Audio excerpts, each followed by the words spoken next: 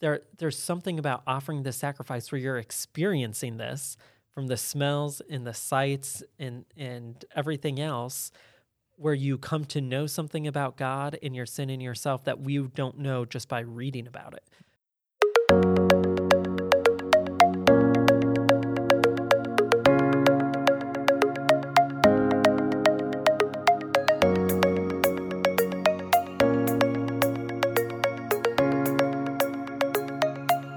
Welcome back to the Resurrection Church podcast, where we are reading through the Bible in a year. Unfortunately, today, Matthew Wiedemann is not feeling well. So today I'm joined by AJ and AJ only. AJ, thanks for not being sick. Thanks for joining me on the podcast today. Oh, you're welcome. I'm glad I'm not sick. I hope Matthew feels better soon. Well, AJ, we are starting 2 new books this week. Yep. And also, I'm starting to take over your role as a podcast host, so I'm going to turn this back over to you. All right. As you mentioned, we're starting 2 new books today. Last week we finished Exodus and the book of Matthew. And so the reading for week 8, we'll be going through Leviticus 1 through 13 and Mark 1 through 4. So before we jump into the chapters of Leviticus, let's talk about some general comments about the book of Leviticus, some maybe high-level comments about where the book's located and just what we should expect as we read through. Yeah, so as we know, it comes after Exodus because we just read it. So it's sort of in the middle of the Pentateuch, right? So if you look at the 5 books, it's right in the middle. And in the very middle of Leviticus is Leviticus 16. Yeah, it's 16, the Day of Atonement. The Day of Atonement. So that's really, in one way, the climax of the entire Pentateuch, we might say. How can someone approach the Lord and find forgiveness of sins? But I think even before that, we should probably comment on the name of the book. So I like to pronounce it Leviticus because it's got the Levites, right? That's what that's indicating. So it's a priestly book, even though the Levites aren't the most talked about people in the book, and even though not all Levites are priests. So all priests are Levites, but not all Levites are priests.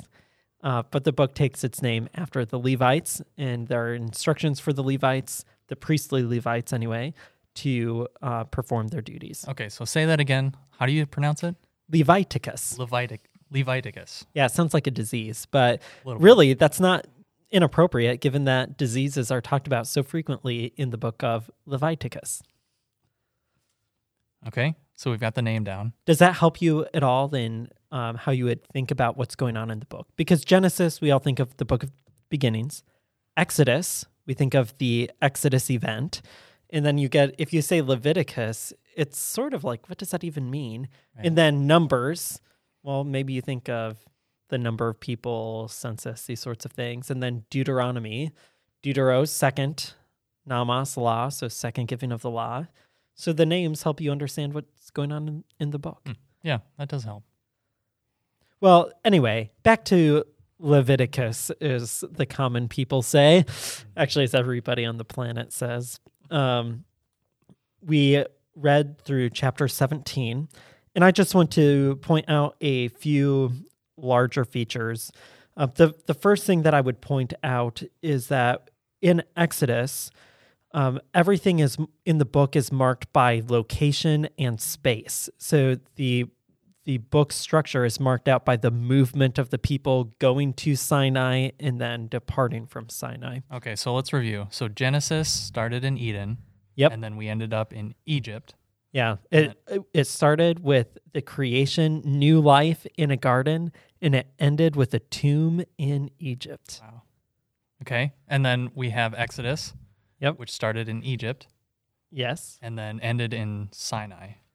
Well, you move up to Sinai, Move right? up to Sinai. And then you depart Sinai, right? Or you prepare to depart Sinai. Yeah. I mean, so Leviticus takes place pretty much at Sinai, right?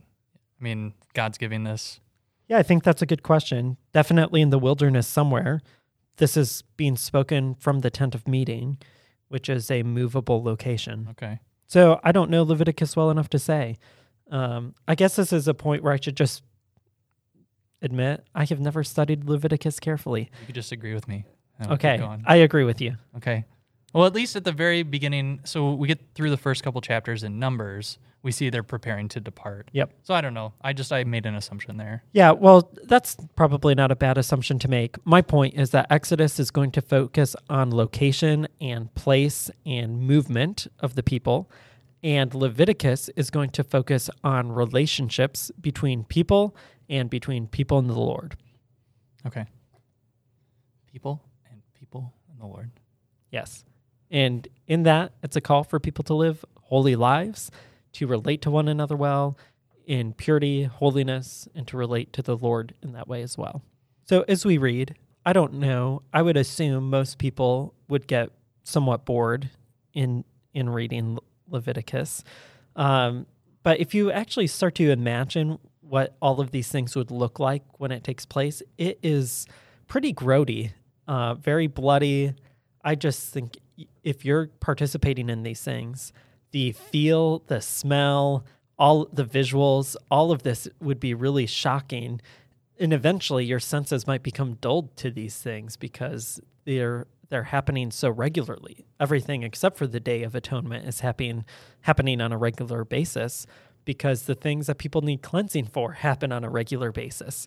And even if it's not happening to you every day, it's happening to someone every day. And that's what the author of Hebrews points out, where the priests were daily offering sacrifices, right? Until Jesus' once-for-all sacrifice. But I would say probably for us who are removed from this, it would not be a bad thing for us to try to pick up on depictions of these things, either in pictures or movies, and try to think about the fact that real people engaged in these things. So whether that's while you're watching a show about, I don't know, an ancient peoples who are making sacrifices and it's just gross, like that might be good for you to watch actually, even though it's kind of like barbaric. It might help you get a sense of what's going on here. Right. So then I'd want to point out that for most of our reading this week, many of the sins, maybe the majority of them that are going to be atoned for, are sins that are committed unintentionally. So especially starting in chapter 4. Aaron, before we jump into there, can you explain like what does it mean by unintentionally? Like maybe give us an example of something. Is this just they didn't, maybe they weren't aware of the law and they did something, or was it maybe, I guess what I'm getting at is it something that was done intentionally, but then they felt remorse or guilt afterward? Well, I think there are multiple situations, right? So, for example, when someone commits a sin unintentionally, in the command that they've broken, when it becomes known to them that they've broken it, either as an individual or a community. So that's one way of sinning unintentionally for sure. But I think every time it's connected to violating one of the Lord's commands. So like chapter 4, verse 27, if any of the common people sins unintentionally by violating one of the Lord's command, does what is prohibited and incurs guilt. So they unintentionally do this and they feel guilty about it maybe. Or if someone informs this person that he has committed a sin. So maybe he doesn't even feel the guilt. He's not aware of it at all, but he is told that he's sinned. Then you present the sacrifice. And there, I think it's a good pattern that we see of confession of sin. They're to confess these things and then to make it right.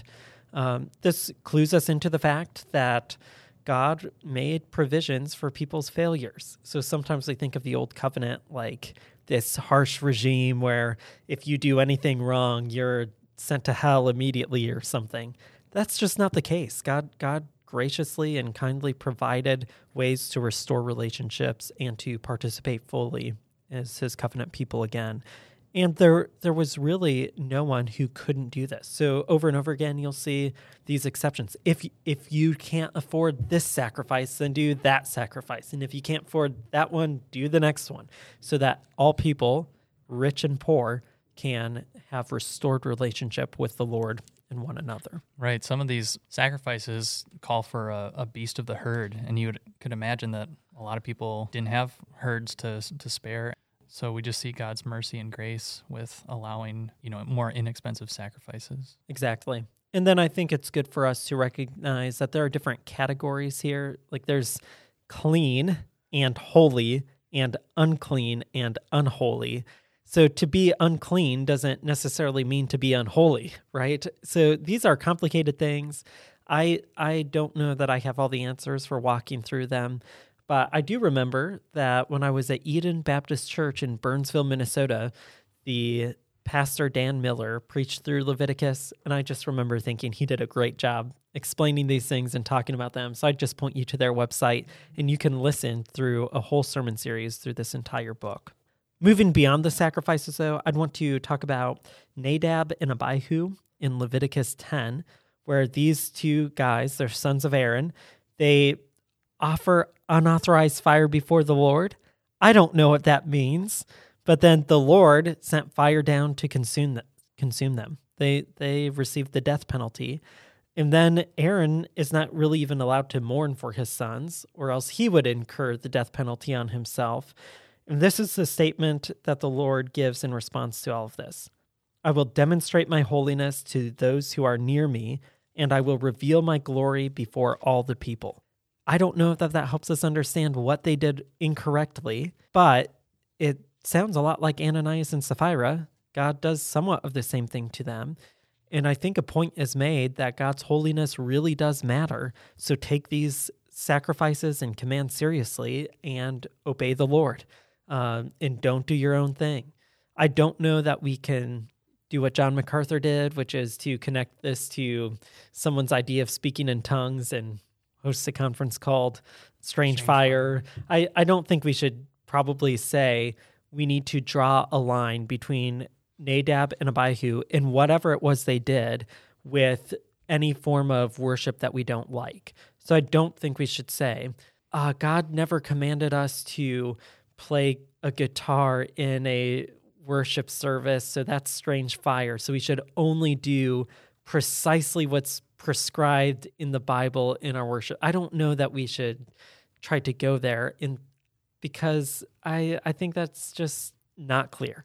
What is clear is that God's holiness is important, and so we need to respect that and respond appropriately. Ultimately for us, I think that means we look to Jesus as our sacrifice that gives us access to God's holiness and reveals his glory, and that's what we rest in, and that's what we pursue. Can you talk a little bit about the place that faith plays in the lives of a typical Israelite? I think you're asking, are the Israelites saved through offering sacrifices apart from faith? I think on the one hand, you have to believe that these things are required if you're going to go through them. If you're saying, I'm just going to offer these things because everyone else is, I don't know that that's totally wrong, because you're commanded to do it, and this is more than a plan of salvation or something like that. This is part of their covenantal life together with the Lord. It's hard to know how we should view every individual who did this. Obviously, throughout the Old Testament, there are times where God says, I don't want a sacrifice. I want your heart to love me and worship me and truly repent of sin. So we can think of texts like Psalm 51, where David talks about this. You don't desire sacrifice, you desire obedience. So I don't think that we should say these sacrifices operate as something that's set apart from a person's relationship to the Lord. It's an integral part of it. And that's a very thing that's at stake here, is they have a relationship to the Lord. I think sometimes we try to say Roman Catholicism is this, and so we filter everything that we read in Leviticus through, a works-based salvation or something. I just don't know that we can do that. This is just, it's hard to know how to talk about it. Obviously, they have to proceed in faithfulness to God, but this is part of the problem with the way that we translate faith and define faith and understand it. You know what I mean? Because I don't know that you can just take faith apart from faithfulness. And these are acts of faithfulness to God and his faithfulness to them to truly remove sin and restore them. So when you talk about offering a sacrifice without faith, it's just hard to even have the right categories to be able to talk about these things. There's something about offering the sacrifice where you're experiencing this, from the smells and the sights and everything else, where you come to know something about God and your sin and yourself that we don't know just by reading about it. So for us to say someone is offering a sacrifice without faith or something like that, it's just hard to even get into their headspace, something about the ritual and the experience that does something that just reading about it doesn't do. So it's hard to know what these people felt like or thought as they were doing it. We could go buy a sheep or something. And we go. could, and I think we would come to know something through that experience that we don't know just by watching a text describe it. So yeah, these are tough questions when we're reading the Old Testament and trying to figure out what do we need to do with these things, and especially as people who haven't studied these books at great length. Some of those questions we just have to hang on to, and maybe that will motivate some of us on to future study. But ultimately, I just want to look at these things and say at a minimum, we should read them, even though they're kind of long and, we have a lot of questions about them, because I think it does give us a sense of, I just want to get through this so we can get to Jesus, the true and final sacrifice for sin. And maybe at a minimum, it will give us a greater appreciation for who Jesus is and what he's done, when we might otherwise start to become so familiar with Jesus' sacrifice that we kind of devalue it. There are different kinds of sacrifices that are listed, and there's probably a lot to be considered there, and I don't have enough knowledge to say anything about it, but I would recommend the Christian Standard Bible, the Study Bible edition. I'm sure there are some great notes in there. And then today I was also recalling how great the ESV Gospel Transformation Bible is on this book. So I just quickly scanned some of those notes. I think it does a good job of connecting things to the New Testament. So I would point people to that resource as well. Now we're moving on to the book of Mark, and Josh Huber has jumped in to join us to talk about this book because he has taught on the book of Mark. Josh, thanks for joining us. Yeah, absolutely. Great to be here, I think. Is this what you call lying on the air? Yeah, or stretching the truth, maybe. Something like that. Well, it's nice to have you as part of our podcast crew, especially with Matthew gone. Someone had to replace him. Yep. Now, Josh, you preached through the Gospel of Mark, and you manuscripted all of your sermons and probably memorized them. So when we get to Mark 1 through 4, you probably could just preach for a long time. I think I preached the Gospel of Mark over a course of 2 years, and so I think I'm more familiar with the back half of those chapters than the front half. So This is going to be really good, as you can tell. Okay. Yeah.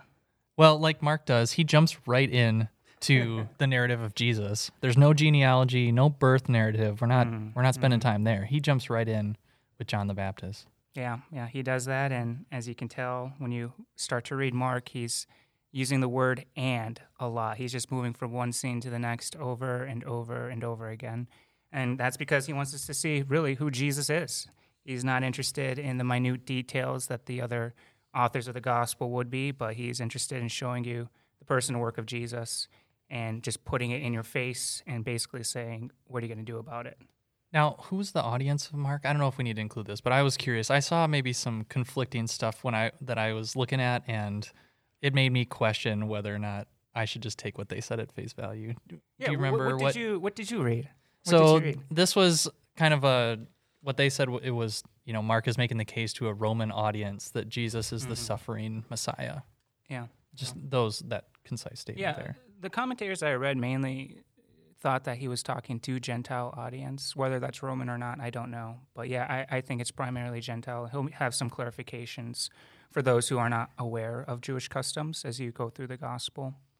So I think I can agree. It's primarily Gentile. So I would be interested, Josh, in what your take is on why Mark has almost zero fulfillment statements and Matthew has so many.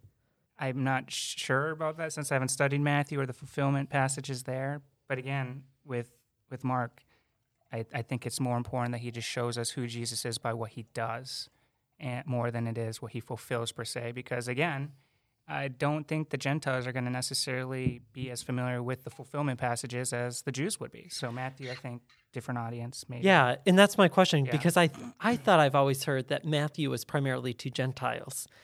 You mean Matthew to Gentiles? That's what I think I've heard, but maybe that's incorrect. I think that's what you said before on I the did. podcast, and then I was prepping for Mark, and they said that Matthew was to the Jews. Yeah, I'm I like, thought well, Matthew Aaron was to said Jews that. too. Yeah, So it made me question this whole author's yeah, take. maybe and I have it switched around in my head. I'm pretty sure Okay. Mark is to Gentiles. Yeah, for some reason I was thinking Matthew Gentiles, and that's why Matthew so regularly points out Gentiles who are coming to faith. Right, because we Um, made that point with yeah.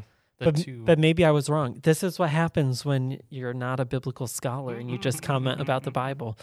So, well, anyway, Josh, you preached this text a long time ago because we already talked about Jesus' temptation at greater length when we did Matthew. Maybe we can move on from there. But I think significantly, I'd like us to talk about Mark 1:14 and 15, connecting the kingdom of God, its presence now, the gospel, and repentance and belief. Yeah, absolutely. And I mean, Mark will show, especially near the end, that Jesus is the king over the kingdom that he's inaugurated and begun here on earth.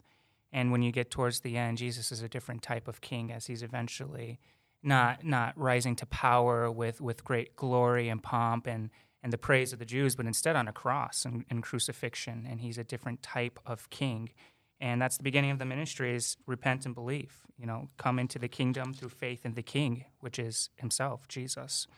And that becomes more clear as you read through the Gospel of Mark who Jesus is, as you see his actions as that of the King of the Jews, riding in on a donkey into Jerusalem, which fulfills a prophecy in Zechariah about the King of the Jews again. And it's about his kingdom, and really it's about following him as that king and leaving everything behind, even as he'll later call the rich man to do his disciples and everyone else that would be his disciple. Yeah, I think it's interesting that if Mark is directed towards Gentiles, the first picture of Jesus declaring the gospel is of the kingdom. Right. And ostensibly, Mark wants Gentiles to repent and believe and consider themselves under Christ's kingship. Yeah, citizens of his kingdom, not this world's or the Roman government at that time. So you would put Jesus' kingdom against Rome. What do you mean, pit them against each other? Well, you just said to see themselves as citizens of God's kingdom, Jesus' kingdom, not Rome's kingdom. Ultimately, Okay. yes. Yeah. But they're overlapped. right, because, Yeah. render to Caesar that Yep. which is Caesar's, and to God, which is God's. Okay. Yeah, there are a lot of people who say that, the New Testament is anti-Roman imperialism, so trying to subvert Roman rule or something like that. Kind of maybe a niche of a niche of a niche of New Testament scholarship. I'm just I was throwing listening. stuff out there. I was listening. It looked like you weren't listening, to be honest, but that sometimes happens. It does. Josh, you regularly dealt with this during your Mark sermon, but especially at the beginning of Mark, Jesus makes a point for his identity to be concealed, especially as he's casting out demons. He rebukes them if they speak about his identity. It seems like he's always trying to hide his identity, which is almost ironic because it seems like Mark is writing to reveal Jesus' identity. So can you talk us through why Jesus would tell demons in particular, but then others, not to spread the news about who he is? Right, and I think there's this underlining tension. Well, several reasons for the demons, but I think just there's this underlining tension throughout the whole narrative that the Pharisees are out to get him over and over again. You read that, and he, I think, with all the wisdom and discernment of God, is progressively revealing his identity in such a way that they cannot say, here's the king who is putting himself in opposition to Rome, because that's what they're trying to do the whole time. They're trying to pit Rome against Jesus. And at the end, they finally get that, but only when Jesus is finally ready to die on the cross. And so that whole time, there's the progressive revealing of his identity in such a way that doesn't allow him, his enemies, to shoot him down before his mission here on earth is complete. Mm-hmm. And with the demons, as far as that goes, I mean, I don't think you really want your enemy per se saying that you're the Christ and kind of pretending they're on your side and giving some sort of, hey, look, I'm with him. That's just not good publicity, and they were never on his side. So I think there's several reasons for the demons, at least, not to reveal his identity. Yeah.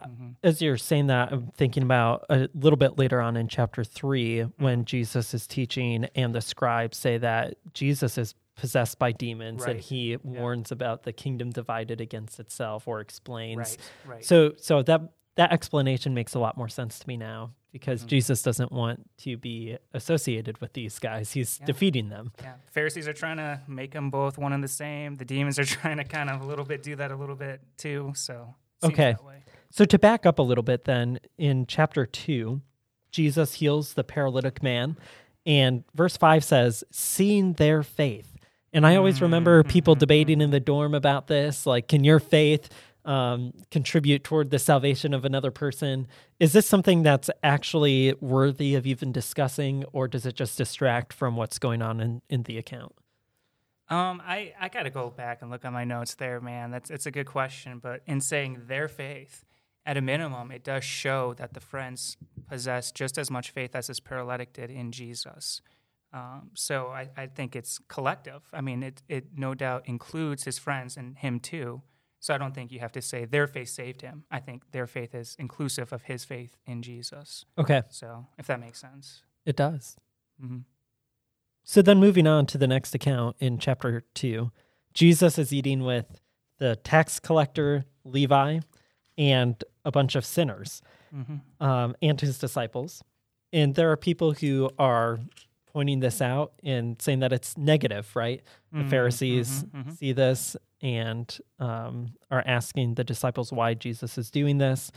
And Jesus responds by comparing himself to a doctor who's come not for the healthy, but for the sick. And he says, I didn't come to call the righteous, but sinners.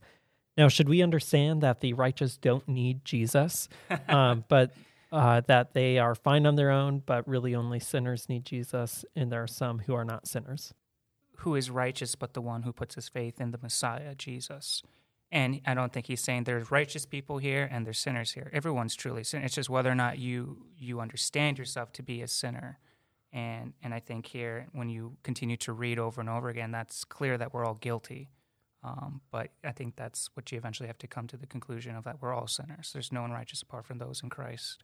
Yeah, so it's probably just some good rhetoric Jesus is using to not declare to the Pharisees that they are truly well and not in need of the doctor, but they're sick and they don't know it. Mm-hmm. And I think that's what he does in the parable of the prodigal sons down the road, right? I mean, the older brother views himself as righteous. I haven't done anything like this younger son, but in the end, he is just as much a sinner as the younger son, as it's revealed at the end. So I think that as you go through Mark, you'll see that there is no one righteous. They're all sinners in dire need of the Father's love and mercy.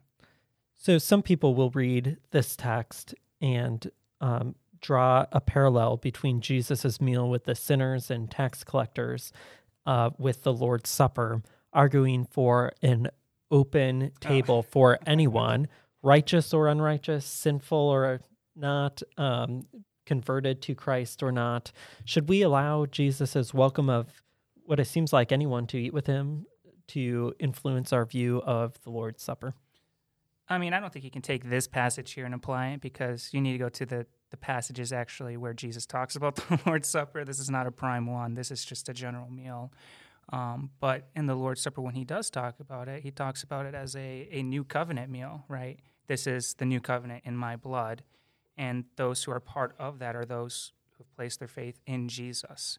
So in that regard, I think at a minimum you have to say the meal is for those who are in that new covenant through faith in Christ. I think you have to say that at a minimum. So I don't think this passage is applicable to that, taking this that's not connected to the Lord's Supper down the road where he begins with the disciples. So in the next account, the Pharisees have just pointed out that Jesus eats with sinners and tax collectors. And now there are individuals who are pointing out that John's disciples fast while Jesus's eat. What do you make of this situation here? And when when Jesus says that when the groom is there, you shouldn't be fasting, you should be celebrating. Right. But the time will come when the groom will be taken away from them, and then they will fast on that day. What do you think that's referencing? I have a couple ideas that maybe are just really half-baked that I want to run by you, but I'd like to know what you think. Can you give the passage here I'm looking for? Chapter Mark 2, verse 20. 2 and 20. And talking about the groom? Yep. Yeah, I'm thinking that when Jesus is talking about his disciples not fasting, I mean, he gives the analogy of the bride and the groom, and you don't fast until, the groom's taken away. He's referencing himself. Like, how can you be fasting and, depriving yourself of food when there's cause for celebration? I'm still here. It'll be time for that eventually when I'm gone, referencing his ascension, resurrection, ascension. And so then he gives that analogy of the wine skins, and it's just not fitting to be fasting when I'm here, which is cause for celebration. So I think that's what's going on there. Is that what you... Yeah, I think so. Mm-hmm. I think one of the things I'm trying to work out is when he says the groom will be taken away from them and they will fast on that day. Because I've been kind of working on this theory a little bit. For fasting? That Jesus intended for the disciples to partake in the Lord's Supper after his death instead of hiding away and being fearful. Is this like a negative prediction about them fasting, or is this a positive prediction? Is sort of what I'm trying to tease out a little bit. So you're connecting this to after he dies. Yep. When the bridegroom's taken away. Yep. And you're saying that that's when they should be fasting? No, I'm saying that is this a negative prediction? Like they're going to do this? Yes. Yes. Because after he ascends, the church is breaking bread from house to house. Yeah, There's no fasting going on there. Right. So is this like a prediction of Jesus early on saying, my disciples will fast like they're in mourning, when really they should be feasting on the Lord's Supper because that's how I'm present with them. So I gave the Lord's Supper to them before I departed so that my presence would be with them. That's an interesting thought. I haven't connected the two at all before. Me either. That's why it's a half-baked idea. Well, I haven't read any commentaries that suggested that either, based on what I can remember. But Okay. that would be interesting to try to maybe biblical theology on that right Yeah. there. Yeah, I'll have to look into that. That is an interesting thought. And this is what good podcasts are made of. Half-baked ideas and agreement. At the end of chapter 3, Josh, Jesus' mother and brothers and sisters, apparently. I didn't know that Jesus had sisters, and there are some manuscripts that omit that line. But Jesus' family, apparently, is asking for him. And Jesus replies by saying, "Who are my mother and my brothers?" And then he identifies those who do the will of God as his family. What should we make of this? Is Jesus being a jerk to his family? And would we say that Jesus' mother doesn't do the will of God? He's setting up, really, the church as the family of God here as he begins to explain. This is like revolutionary to the Jews, I think. And so when he's talking about who is truly a part of his family, God's family as the Christ, I think he's just introducing this revelational idea as those who follow God, who do the will of God. You're a family, and you're together one with me. And I think that's revolutionary. Whether or not he's being a jerk to his family, they think he's out of his mind. They think he's crazy. And in some ways, they're kind of trying to hinder his work, what God's called him to do. So I don't think he's being a jerk to them, but he's using them as an analogy to show people who are truly those in line with God. Now, have you ever said this to someone when they've said, "Hey, Josh, your wife and kids are looking for you"? No, I have never said this, nor am I Jesus with all the divine authority from God. Joshua. I mean, your name is sort of pretty close. Well, let's not get them mixed up. I am not Jesus. Okay. You can ask my wife that. Well, it does seem like there is a transition here in chapter 3 where Mark is making this distinction between the followers of Jesus, like you were saying, and then those who oppose him. Even his family is included too. They don't really know who he is, or they think he's crazy. The religious leaders, they want to kill him. His hometown rejects him. The people that you would think would be the closest to Jesus, really aren't. They're rejecting him. Yeah, I think it's interesting that so far in Mark 1 through 3, you essentially have Jesus describing the kingdom through his interactions with people, both in casting out demons, in healing, in exercising authority in his teaching and over the Sabbath. But now, as we get to chapter 4, he shifts from describing the kingdom through the experiences and circumstances that he's encountering to parabolic teaching. So I don't think that we should overlook that. I think sometimes we might say Jesus doesn't start to demonstrate what the kingdom is until chapter 4, but in reality, he's done it all the way. And I think that last account where Jesus talks about who his true family is, he's talking about the people of the kingdom citizens, and that acts as a bridge then into his direct teaching. That some might say is indirect because it's in parables and it's not clearly articulated. You might want Jesus to say the kingdom of God is blank, but instead he teaches the secret of the kingdom in parables. The first parable, Josh, is the parable of the sower. What do you make of this? How does this factor into questions like, can I lose my salvation? And what does it mean to be included in God's kingdom? Yeah, I think that as you look at this parable, it cause you to question what does true salvation look like? I think so often we're concerned about this losing our salvation rather than really looking at the question, what does true salvation look like? And then in this parable, I think it shows us true salvation looks like bearing fruit. It looks like persevering. It looks like not falling away into the cares of this world as the thorns and the thistles and the birds of the air come and take the seed. So I think in that regard, as you look at this parable, it shows what true salvation looks like. It's fruitful. It multiplies. And there's abundant fruit as the seed, God's word, takes root in your heart, and it continues to bear fruit over and over. So I think this sheds light on what true salvation looks like, as opposed to those who look like they may have received it, but then fall away, and in recognition, just knowing that they were never saved in the beginning. So it's a hard parable. For so many. I think probably, I might be wrong, but I think a wrong question to ask is, from this parable, can you have assurance of salvation or something like that? Because I don't think that's what Jesus is getting at.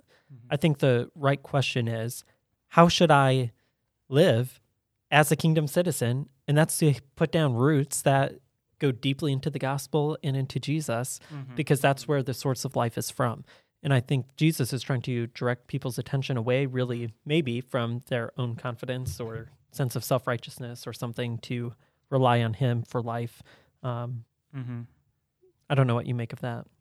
Yeah, and even as you think about this, we all have those weeds that can spring up in our life, those thorns, the cares of the world. I mean, we're all tainted to a certain degree. We're not one pure soil that doesn't have these things happen to us.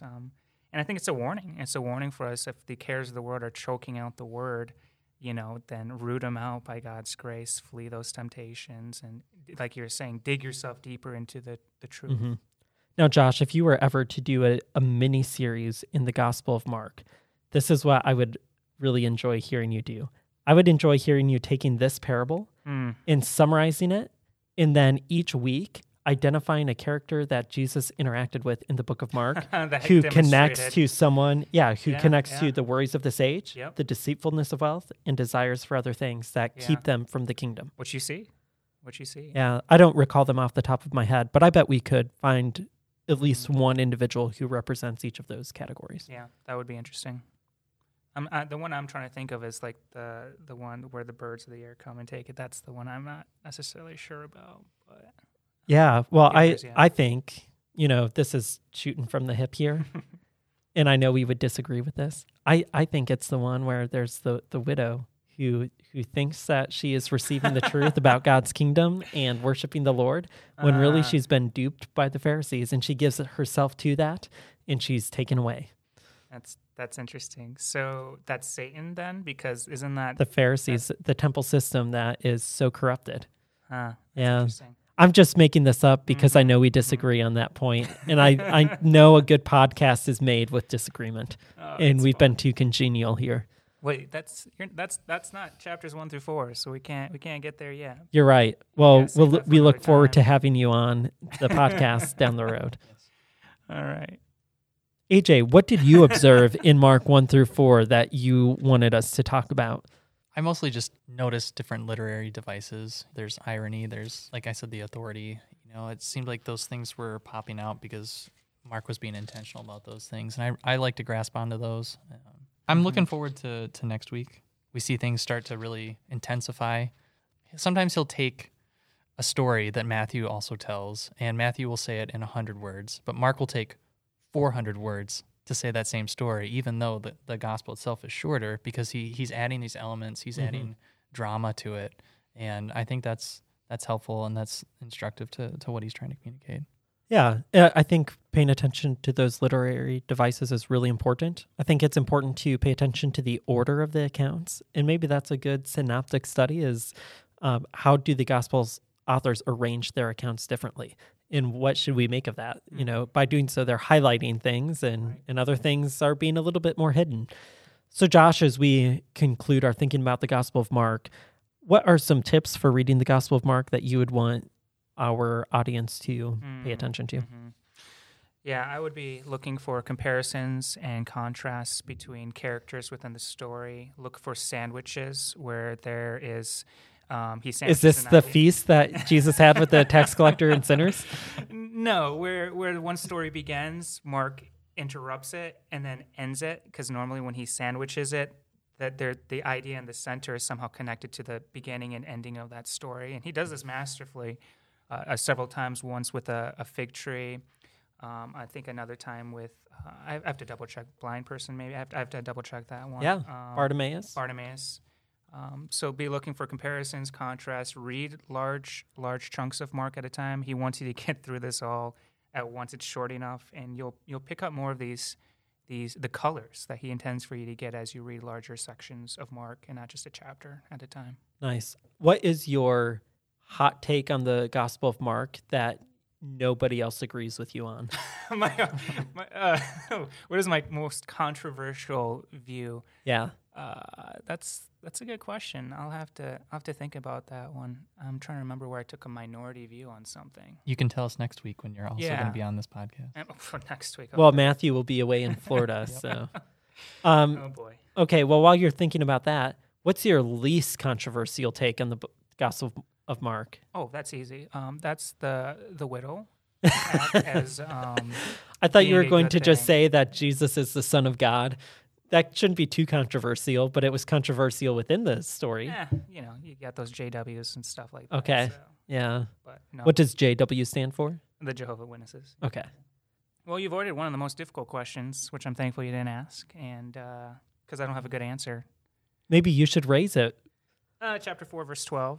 I mean, I think that was one of the more difficult texts to work through, and I carefully scripted my explanation of it. I remember that in the sermon prep, but I don't remember what I said. Oh, why Jesus Yeah. uses parables. Yeah. I remember you talking about that, and I liked your answer. I can't remember what it was, though. That's the problem. So I have to go Yeah. back and look at it. Okay. Well, all of Josh's sermons through the Gospel of Mark are on our website at www.resurrectionmn.org/sermons. Wonderful. Thank you for that shout out. I appreciate that. It's a little plug for you. Yeah. Well, thank you guys both for being here, especially Josh. It's great to be here. Thank you. This podcast is a ministry of Resurrection Church. You can find out more at resurrectionmn.org.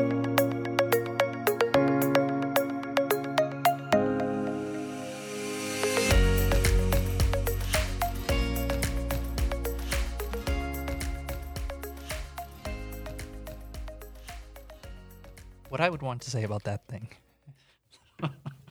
Aaron impression. Yeah. I'm sure that's just verbal clutter that I've picked up from somebody somewhere. Verbal clutter. Yep.